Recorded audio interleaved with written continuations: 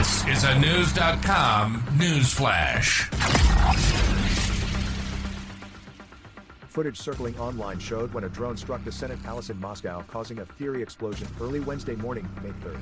Now, the Russian government is claiming the drone attack was Ukrainian forces' failed attempt to kill President Vladimir Putin. Officials say 2 drones flew into the president's residence as part of an assassination attempt to kill Mad Vlad. The drones reportedly made it within the Kremlin compound, but were disabled by Russian defense systems.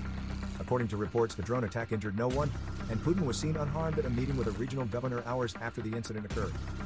The Kremlin is calling the incident a terrorist action, threatened retaliation against Ukraine in a recent statement broadcasted on state media outlet RIA. The Kremlin has assessed these actions as a planned terrorist act and an assassination attempt on the president on the eve of Victory Day, the May 9th parade, RIA said. Secretary of State Antony Blinken said he could not validate the video or the reports and that we simply don't know. I would take anything coming out of the Kremlin with a very large shaker of salt, Blinken said at a World Press Freedom Forum. So let's see. We'll see what the facts are. More generally, as I've said, and as we've said, when it comes to Ukraine, which is under daily assault, and not just its incredibly courageous military forces, but its citizens, its men, women, and children being assaulted on a daily basis by this Russian aggression, being bombed out of their homes, their apartments, their streets, children killed, families torn apart, we continue. We leave it to Ukraine to decide how it's going to defend itself and how it's going to try to get back the territory. It's been seized from illegally by Russia over the past 14 months and going back to 2014. In a recent statement, President of Ukraine advisor Mihailo Podolyak referred to the drone incident as a false flag meant to justify Russia's escalated attacks. Russia is clearly preparing a large-scale terrorist attack. That's why it first detains a large allegedly subversive group in Crimea.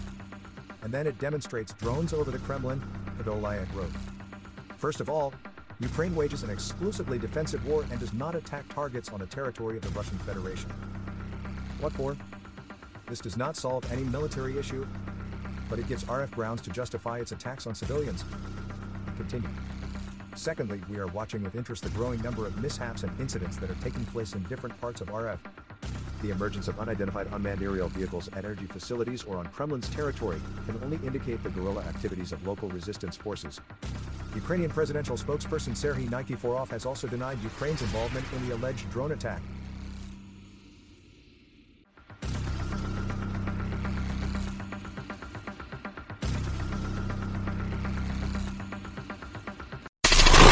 Knowledge. Unfiltered. News.com. News.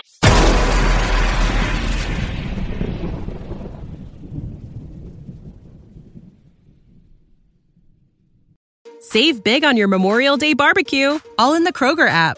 Get half gallons of delicious Kroger milk for $1.29 each. Then get flavorful Tyson natural boneless chicken breasts for $2.49 a pound, all with your card and a digital coupon.